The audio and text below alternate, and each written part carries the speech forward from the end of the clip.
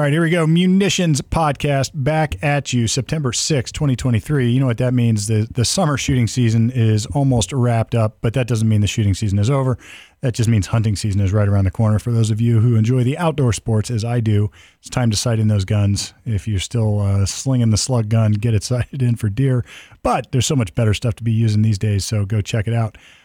Here with Derek DeBross, and we are coming at you week in, week out, or at least we try to week in, week out, with the Munitions Podcast. Derek, how you doing, man? I'm doing exceptionally well, Steve. I just got a call from Wilson Combat today. My firearm is finally done and is being delivered. All right, so talk to me. What does a Wilson Combat firearm look like, sound like, act like? What is it? Bite your tongue. It's the best 1911 manufacturer in the world.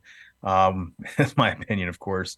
Wilson Combat it's a higher end pistol. They have a 9mm double stack. I've been wanting the EDC 9.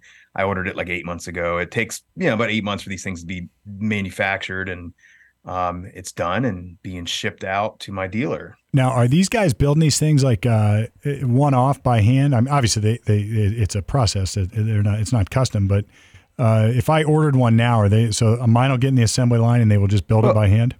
Yeah, I mean they are custom in the sense that you build it out, right? There's different components you can pick. You can pick the different types of grips, the colors, all that stuff. You get to pick all that, and then they build it. So it is a custom gun. And I'm not exactly sure the manufacturing process works. I don't know if it's a series of people that have their hands on the gun or if it's a single person, but I have fired them, and they are top of the line guns. They're great guns. More of an expert's gun, I would say. Any type of 1911, in my opinion, really is. It's not like a Glock you're just going to be able to pick up and fire necessarily, but it's a great gun. I've been looking forward to getting it. So did you get anything new recently? No, but I got more comments on that. I once had, we were up at a cabin, some property I used to own, and we all had a big shooting party, and some dudes with 1911s were sort of taking those things apart and cleaning them afterwards. That's no joke, man. You got it. Like, there was more pieces on the table than it got me nervous just looking at it. Yeah, I've had 1911s. I mean, I definitely prefer to carry a Glock over a 1911. And there's a whole debate between striker fire 1911s and all this. I think 1911s are great. I think they're wonderful guns. There's a huge history behind them. I like owning them, but it's not the gun that I carry for personal defense. I would. It's not something that I wouldn't do. I just am much more comfortable with my Glock 19. Yeah. Yeah, no, they're pretty cool though. No, I haven't purchased other than hunting guns. I bought a rifle last year, another 300 Win Mag, so I've got an elk hunt plan. Nice. So I got to go. You're bringing me back a steak, right? Hopefully a lot of steaks. We shall see. I got to hit what I'm aiming at first, so I'm no. I love elk. It's probably my favorite meat. I love cooking elk. I think it's just one of the best meals you can make. Yeah, COVID shut me down. I was supposed to go to Canada for a moose hunt a couple of years back, right during COVID, and it got postponed, and it never really happened for me. So this is, I'm looking forward to this, but good. Anyway, let's get at it. You and I have been talking quite a bit in the last several weeks because our phone's been ringing, and usually when my phone's ringing, it means people are in trouble. And what that means is somebody's out there enforcing the law. But when both of our phones ring about the similar stuff, and you and I tend to work together, that means there's gun crime afoot. And when people think gun crime, they're probably thinking like people shooting each other on the streets, or robberies, burglaries, home invasions, that kind of stuff. Well, trust me, that stuff is going on. But the kind of phone ringing we're talking about is when the ATF regulators get involved and they start enforcing rules and regulations against gun shop owners or those who are engaged in the commercial business of selling and buying guns. And, whether it's a pawn shop, whether it's a small hunting store or whatever, it's typically the mom and pop type organizations. I don't mean that as an insult, more of a, actually a compliment. I love those small gun stores. I know there's one up in Norton that I go to a lot. And, I love that you can still hang a shingle in this country, start a retail store and buy and sell firearms. And the problem is we're starting to see, and maybe the fear, and we've talked about this last week too, but the fear is we're starting to see criminal investigations morphing out of what for years before have always been sort of administrative problems. So, you don't dot your I's, cross your T's, the paperwork gets screwed up. They call you guys because, it's like in the healthcare business, if you're doing home health or Medicare, Medicaid, and you got to fill out paperwork, it's a pain in the ass. You can get sideways. So they call you. It's an administrative problem. Now they're calling you, and they're calling me because it's not just the administrative side of ATF, but actually criminal investigations going on. And we're seeing more and more of that. What are your thoughts on this stuff? Yeah, I think I am the first thing from a conspiracy theorist, and people who know my politics would tell you that. I believe they would anyways. But I do think there's a larger plan here afoot, and that's to do what they can to dismantle the firearms industry. I mean, they're not even bashful about it. They come out and say it. They politic on it now. I remember in 2008, Obama was marketing his campaign toward the gun owner. You remember the whole shotgun picture? Yep. Sportsman for Obama. Like, you don't even see that anymore. You can't do that as a Democrat, as somebody that's anti-gun. That's just not happening anymore. So times are changing, and the gun community needs to. I'm not going to say wake up, because I think we are awake, but we need to start voicing our concerns about this. Well, I think you hold on a second. You bring up a good point. Now, let me cut you off real quick. You bring up a good point, because I hear this a lot. There are those who will vote for one of the parties or another. And I think we all sort of accept that maybe a party is taking an extreme position on something just to run to their far left if you're a Dem, or the other way. But what my good friend always says is, listen to what they're saying. They will tell you what they want to do. So this last time around, Biden was saying, I'm going to take your guns. It's like, I did it before, I'm going to do it again. We're going to take your AR-15s. And I had very, very close friends of mine say, do you really think they're going to do that? And all I ever say is, well, that's what they said they're going to do. So you're either going to vote for somebody who you think is lying to you, or you're going to vote for somebody who wants to take your guns away. Good way to look at it. I mean, you look at because I work in this industry every day. I look at where I came from 15 years ago and where I'm at, and it's progressively become more antagonistic, more hostile toward the industry. And the latest thing that Biden is trying to do through Attorney General's office is crazy. If I was getting ready to retire down to Florida, I wanted to sell my gun collection. I have quite a few firearms. I could be convicted of a crime under the new executive order they're trying to pass. Why don't you tell the listeners what we're talking about, Steve? Yeah. So first of all, what the hell is an executive order? An executive order is just basically the president bringing out his pen, signing a document that says, I hereby order you, administrative regulatory body, to enforce this rule this way. So it's not like you voted. It's not like there was a legislative debate on the Congress floor, or this happens at the state level too, at the state regs. It's just an executive order. And for those who go back, it's like Obama got nothing done when he had when he didn't have complete Congress. So he pulled out this is his second term. So then he just pulled out his pen, and contrary to his express opinions just years before, he said, well, I'm just going to do it with my pen instead, the executive order. And then, Trump did some of that. And now Biden has driven the proverbial truck through it. His first 2 weeks in office was one after the other executive orders. And in the context of what we're talking about, they're trying to redefine what it means to be somebody in the gun business, what it means to be a person who is subject to having to get a license to sell a gun. And again, the devil's always in the details. So everybody would agree, I think, that it's the law that if you're going to open up a gun shop like the mom and pops we're starting to talk, or that we started talking about, that you would have to go get paperwork. You'd have to have a federal firearms license to do that and follow all the rules. But it's always been the sort of the goal of the anti-gunners to get rid of private sales, the gun shows, the individual sales, like, Derek, I'm going to sell you my firearm. And, they would say those are sort of unregistered sales. Nobody knows about those. You don't do background checks on those, et cetera, et cetera, et cetera. But, once you start to dig into what that really means, it gets really complicated. Like, can I buy my son a gun for Christmas without having a license and without registering it? Or can I leave it behind to my estate? Can I sell it to my good friend? Say we're hunting at hunting camp and he really likes my shotgun. I got two and I don't need two. So I just say, hey, give me $100 and have that one. Now I got to run down to the local gun shop, do some paperwork, and he's got to get a background check. And, it just is, irrespective of the enforcement mechanisms behind that, it's got some other issues that I think the Supreme Court might have a problem with now. But what they're doing is they're broadening, or maybe watering down what the definition, or proposing to water down what the definition of a somebody engaged in the business of selling guns actually means. And what they've done is they've eliminated the idea that it's just a brick and mortar shop, and they've sort of blurred it up. So they've given a series. This proposed regulation gives a series of considerations, one of which is like, do you sell guns for profit? Well, I mean, Derek, do you have a gun collection? Do you intend to sell yours for a loss? Of course not. And this reminds me of I remember years ago, about 12 years ago, I started my a venture into tactical training, and I was attending a class at Tactical Defense Institute, And I learned a lot of things I didn't know before. So I immediately went home and put all my 40 cals up for sale. I think I have 3 or 4 of them up for sale on Facebook. At the time, you could still put guns for sale up on Facebook. I had them all sold within a day. If I did that today under this rule, it'd probably be considered a crime. Yeah. What they essentially did, the way it works, just to kind of back up a second, Steve, is that there's this licensing scheme under the Federal Firearms Act of 1938. That's what created the licensing scheme in the United States and said, hey, manufacturers and dealers need to be licensed. And essentially, the magic language as to whether or not you need a license is if you're engaged in the business of firearms. But what does that mean? Well, traditionally, it meant you were making a livelihood off of repetitive sales.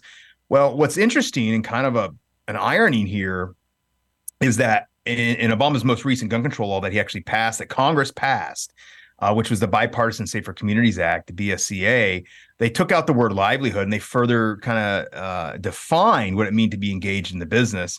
And I'll quote it here for you as to what that law says.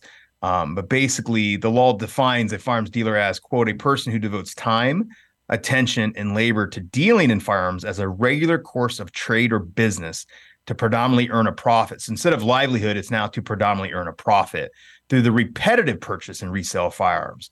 But such terms shall not include a person who makes occasional sales, exchanges, or purchases of firearms for the enhancement of a personal collection or for a hobby, or who sells all or part of his personal collection of firearms. So as I read that new proposed executive order, I think it's broader than what the definition actually says. Yeah, or at least here's the danger that we've been talking about. ATF agents now have more. So the more play in the joints on this language, the more discretion ATF agents have to interpret it one way or another. So, you could say that you're selling your personal collection, you would fall under an exemption here. But when you read all that wishy-washy, weaselly language, it's not so clear, because let's say you're only selling, let's say you've got a personal collection, but you're going to say, all right, well, I'm going to fund part of my retirement by offloading my personal collection one gun at a time. Those are repetitive sales. You're not going to sell them for a loss. You're going to want to sell them for a profit. And now you get to the point where maybe it's not a personal collection, but rather inventory, and you're now engaged as somebody in the business. And if you don't have a license, then you're subject to criminal punishment. And I don't have a problem with bright line rules. I think that's what I think our point we're trying to make is this is the antithesis of a bright line rule. They didn't say that if you sell X number of guns a month, then you should have a license. Now, look, I think there's an argument that would violate the Second Amendment anyway. But beyond that, at least it would make some sense. Anybody who's been in the car business, if you want to sell cars, you only have so many cars you can sell a month before you have to get a license, and that means you have to have a lot with an office and so many parking spots, and et cetera. So here, what they're really doing is they're discouraging individuals from getting involved in the gun business to begin with. So if you combine the couple of things we've been talking about. So, yeah, let me read this part of the rule. This is right from the proposed rule. Under the definition section says, Steve, whether a person is engaged in the business of dealing in firearms requiring a license is a fact-specific inquiry. So right off the get-go, they're admitting that, hey, this is not a bright line rule. Right. Then it goes on to say selling large number of firearms or engaging in offering to engage in frequent transactions may be highly indicative of business activity. Well, like I said at the beginning, if I'm getting ready to retire in Florida, I have 100 plus guns and I just want to liquidate my collection. Does that mean I'm in the business? No, it means I'm liquidating my effing collection, right? However, there's no minimum, going back to the quote, there's no minimum threshold number of firearms purchased or sold that triggers the licensing requirement. Similarly, there's no minimum number of transactions that determines whether a person is, quote, engaged in the business of dealing in firearms. For example, even a single firearm transaction or offer to engage in a transaction when combined with other evidence, example, where a person represents to others as a willingness to acquire more firearms for resale or offers more firearms for sale, may require a license. A person shall be presumed to be engaged in the business of dealing in firearms in civil and administrative proceedings, absent reliable evidence to the contrary, when the person, one, sells or offers firearms for sale and also represents to potential buyers or otherwise demonstrates a willingness and ability to purchase and sell additional firearms. Again, if you buy a handgun off me and I'm going to retire and I'm just liquidating my collection and I tell you, well, hey, I got a whole bunch more, you want to come look? To me, it's not a business. I'm just liquidating my damn collection. Number two, spends money, more money or its equivalent on purchases of firearms for the purpose of resale. That's clear to me. Repetitively purchases for purpose of resale. That's also clear to me. So again, it's just a little ambiguous to me. The whole thing about one gun being enough, that's back from Obama. Obama came out with that. I don't necessarily disagree with that. We represented a guy years ago that was being investigated and got called in the ATF's office because he had bought 5 different Glocks. They were on sale, same gun, same model at, I just say Dick's Sporting Goods, for example. And then they showed up on arms list the next day. And he said, Derek, I'm not doing this for a living. I just do it as a hobby. I'm like, I understand that, but what was your purpose in buying these guns and listing them for sale the next day? You're clearly doing this for a business purpose. But in this instance, they're kind of broadening it. They're doing what they can, Steve, to nibble at the edges to make people criminals so that you're just not going to engage in the history of gun culture in this country. Well, there's a concept out there that I've talked about before, maybe even on the show, called incrementalism, where if you incrementally change something, it's sort of like the old frog in the boiling water. You got to turn up the heat really slowly, and before they know it, they're dead. It's like incrementally they can chip away at the details and the specifics of these kind of regulations. And every time they take away some detail, and it almost seems like they're doing you a favor, like leaving it broad, not just one, or, it could be that you're this, or it could be that you're that. But that creates discretion for human actors, and human actors are subject to corruption. And if you think for a second that your government actors will never be corrupt, then at least admit that maybe yours won't, but the next generation will. At least admit that, because now you've given potentially corrupt actors a reason to go after your gun sales or your firearms dealers. And when they do that, they've essentially cut off at the heels any incentive to get involved in the industry. And that's really the bigger problem here, is that what we're doing here, what we're seeing here, is a chilling impact on the business of firearms, whether it's retail sales or whatever. And, you and I have seen this in other enforcement type actions over the last 12 months, with subpoenas going out for records and documents of sales of pieces parts, even stuff that really we couldn't even link up what the heck somebody was looking for. So it's creating this chilling impact, discouraging people from entering the business or encouraging them to leave. And like all government action, you can say, well, look, I agree with the cause. The cause is let's get rid of guns. And, maybe so, but you're not going to get rid of guns that way. The Supreme Court has made that very clear. What you're doing is you are empowering the big corporate entities. So you think Cabela's is concerned at all about this? Do you think Dick's? And look, I love those stores. I shop at those stores. I've purchased guns at those stores, but I also like the small gun shops as well. And I like the idea that in America, we can still say, you know what? I'd like to explore opening up my own retail firearms business, my little hunting store or my outdoor store or even my self-defense store, and get a license and do it. I'd like to get my own FFL so I can help others buy guns lawfully. Now you're making it so difficult that people will not get involved in those businesses. And two things will happen in my humble experience in this kind of stuff. One, the big corporate entities are going to thrive. And two, you're going to push the regulatory scheme underground, or you're going to eliminate the regulatory scheme and push all those bad actors underground. That you're going to encourage black market sales because people aren't going to fart with it. They're going to do their own, they're going to sell and do and break the law. And, it's counterintuitive is what's going on. Steve, and along those lines, I don't know if you saw this a few weeks ago, the Biden administration was pushing to kill funding for school archery and hunter education programs. Did you see that in the news? I did not, it's lunacy. Yeah, it's just lunacy. Like, they are so antagonistic, like nothing. It's no longer even on the table that we just want reasonable control over firearms. That's off the table. We want to get rid of that. And we're going to be as evil as we need to be to make sure that happens. We don't care about your rights. We don't care about the Second Amendment. We don't care about the Constitution. This is what we're going to do. And we got to vote. That's all I can say is we got to vote, because I'm only one person. You're only one person, but as a community, if we get to make our voice heard, we can at least protect that right for the foreseeable future. Yeah, you made a couple good points. First, this notion that we don't care what the U.S. Supreme Court says, we're doing it anyway. You've seen this now with school loan forgiveness. Biden has made some statements like that. We're just going to do it anyway.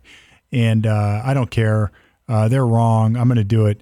There was a time when the U.S. Supreme Court was the law of the land, and like it or not, it could go against you on your notion of, think how many people felt that way with Roe v. Wade, and think about how many felt that way with Dobbs. But we still have a law of the land. You still have this notion that somebody's got to have the final say so, and it's not the president. We don't have a king here. It's not the executive branch of government. The other thing you made a point you made is go vote. And if you think, if you're voting for somebody because you don't like the other or vice versa, that's fine. But don't ask the question or don't be surprised when whoever you vote for does what they say they were going to do. So, Biden said it. I'm going to take away your guns. And just go back and Google it. You'll find there's all sorts of people that put together the hodgepodge of clips of him talking about it. And, he denies it later or whatever. But that's what they say they want to do. And when they do it, don't be surprised. I've had very close friends who hated Trump that says, I'm voting for Biden because I hate Trump. Fine. Vote for, I could care less. Vote for whoever you want. And then they ask the next question. Do you think they'll really try to take my guns? Like, well, they said they were going to. It's like, what do you want me to tell you? What do you want me to tell you? Now, will they be able? I don't know, but they're sure as hell going to try. And that's fine. Look, there's no perfect side ever on anything. We have an imperfect system. Yeah. And, be weary of those who claim perfection. I think the best thing we can do as a culture and as a society here in America is educate the younger generations on responsible firearms ownership and the culture of firearms ownership, because I think it's something that could die away. These younger generations, if they don't understand, not even necessarily see the need, but if they don't understand where it came from and why we have the Second Amendment, they're the leaders of tomorrow. I'm going to die. You're going to die. And then what's the country left with? It's a slippery slope. I hate to use that term, but it really is. Well, and I think that usually it's, the anti-gunners have understood, they understand this, that they're fighting a culture war. So when you see on the news, another great point you just made, by the way, that you see on the news every night, gun control, we got to do something, guns, got to get rid of them. Your kids are being indoctrinated with this. That's crazy. And they're going to grow up thinking guns are bad. And, if they think guns are bad, they'll never use them. And if they never use them, then it doesn't matter what the Constitution says. There will be no interest, and you can then it'll sort of passively take care of itself. In the final stroke of the pen, nobody will be there to object. And it's a good point you bring up. My niece, she was in high school about 3 years ago. It was after school shooting. If you remember, a lot of the students had these walkouts. Do you remember that? I think it was the Florida school shooting. And she was part of that. And so she texted me and wanted my opinion. I gave her my opinion. And then my aunt called me and says, what'd you do to so-and-so? She's so upset. I'm not going to give you her name, of course. And I said, well, I just told her my opinion on the Second Amendment. But they're so indoctrinated, it's almost become an emotional reaction to them. They can't see through it and can't see the other side of it and the other opinion of it. And it's just brainwashing, and it's happening. And she lived in Chicago, in that area. So of course, she's completely inundated with far left-wing liberalisms that are just nonsensical, in my opinion, and not realistic. But it is what it is. And the geographical center of more handgun violence probably than anywhere else in the country. That's Indiana's fault. You didn't know that? That's because Indiana has such freedom to buy and sell guns that, they're coming over to Illinois. It's their fault. Okay. Well, I didn't realize that. Good. Fine. I'm glad that solution or that problem is solved. What a bunch of nonsense. But look, I guess the point is that this is a war on several fronts. And I sort of stress the idea that it's a war because they want to take your guns. There are people out there that would love to just ban all guns in our country. Period. End of story. And they're no longer shy about it. They don't hide it. There's no, like you said, there's no advertising now with shotguns. There's just no guns, period.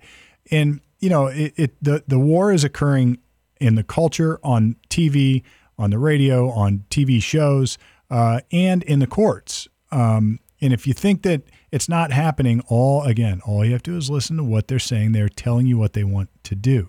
And you have to balance that against other policies that you don't like on the other side. I get it. There's no perfection here, but don't take for granted when they tell you they want to take your guns and get rid of them. And don't think for a second that Biden doesn't want to do that. He absolutely wants to do that.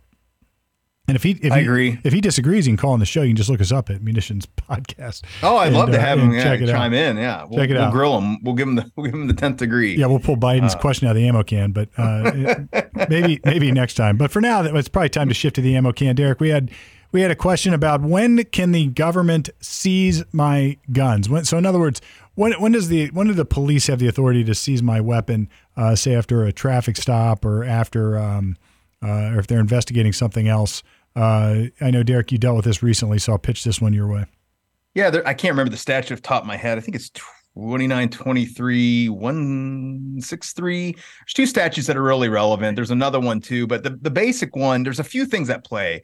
One is you have to keep in mind that law enforcement has sovereign immunity. As long as they're acting within the confines of their official duties, they generally can't be sued or held liable for anything. So keep that in the back of your brain.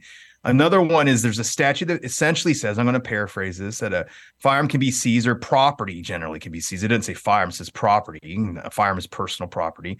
Can be seized if a felony is being committed or if certain misdemeanors are being committed, to which property can be subject to forfeiture. And there's a list of those things. What they can't do, I get a lot of questions from law enforcement agencies from time to time that says, well, hey, there was a wellness call. Some family member is concerned about this other family member that they might hurt themselves. Well, again, unless there's probable cause that a crime is being committed, they can't just go and take the firearms.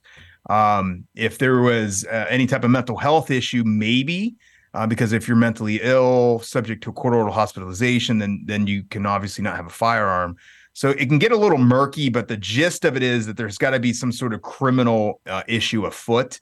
I've also been asked, can police agencies take firearms for safekeeping?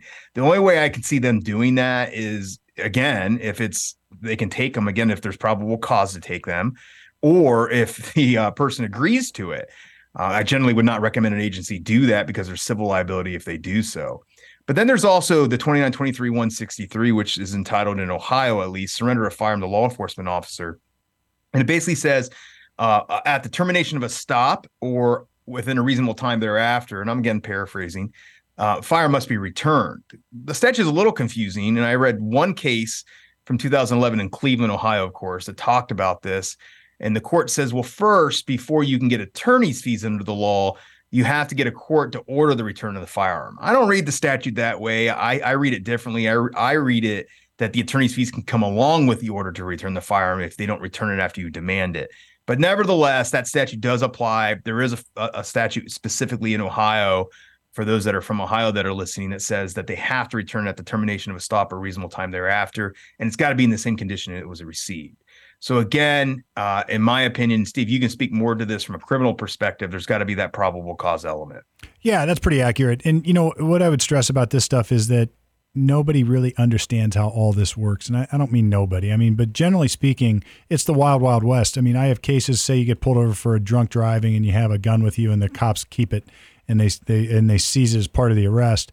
And say it's not brought up we go plead guilty to OVI and nobody ever brings up the fact that there was a gun there. What do? Well, you have to, unless you're going to go, unless they just give it back to you, which they rarely do, you got to go file a motion and litigate this stuff and demand it back. And they don't want to give it back. And, there are times when people say, what about my gun? When do I get that back? And I was like, listen, we're going to file a motion in a week.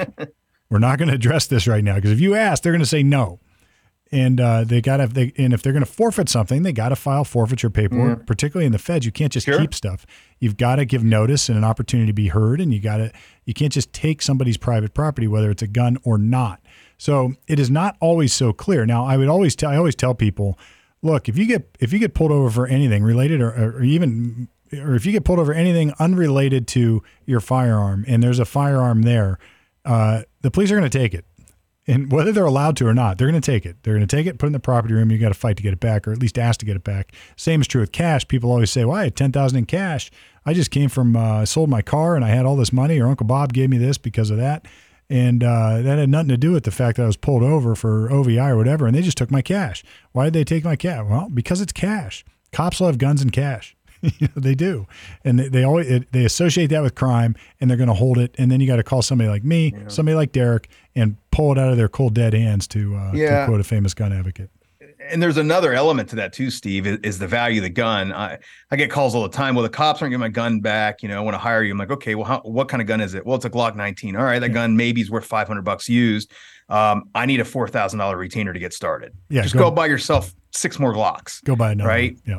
Now, I did have a case once where a gentleman, there was a wellness check. He was never committed to a mental institution, but there was a wellness check, and they took the guns. One, I don't think they could have taken the guns just because of the wellness check, but nevertheless, they refused to give them back. I sent a demand letter to the this township or village. It was a small community, and basically cited 2923-163 and say, we're going to come after attorney's fees if you don't return it. And the city attorney, like, I was really surprised how aggressive his tone was in his response. He said he was going to report me for unethical behavior and all of this. And I'm like, what are you talking about? The law doesn't permit you to keep this person's gun. I wanted to sue him so badly, Steve, but the client didn't have the money to do it. And it was just really unfortunate. But I think we had him dead to rights because if I remember correctly, another attorney chimed in, was much more conciliatory toward the end of that discussion. And I don't know where it ended up. I hope the guy got his gun back. But you're right. Cops like guns. They will take guns even if they don't have the authority to do so. And it's going to cost you money to enforce the law. And judges are not really keen on awarding attorney's fees in this type of a situation. No, you're right. Exactly. And the other point you make is, and I had to make this point with a client just recently, we're getting his, and look, I get calls on this all the time. Somebody has their concealed carry gun, their handgun, and they get caught drunk driving, and the police take their gun, and they get charged with a felony, improper handling, and they get charged with OVI or drunk driving here in Ohio. And then we're at this spot where you get to the end of the case, we get them resolved one way or another. Some Second Amendment challenges going along. Maybe that's another show. But we ask for the gun, and they say no. We want if your client's going to get this misdemeanor instead of the felony, or if your client's going to get this reckless op instead of the drunk driving or some other deal, the guns get negotiated away. So we are agreeing to forfeit guns, and we do that all the time in exchange for a resolution of the case. And that doesn't feel good. You don't feel warm and fuzzy about it, and it hardly feels fair. But at least there's some consideration for the guns.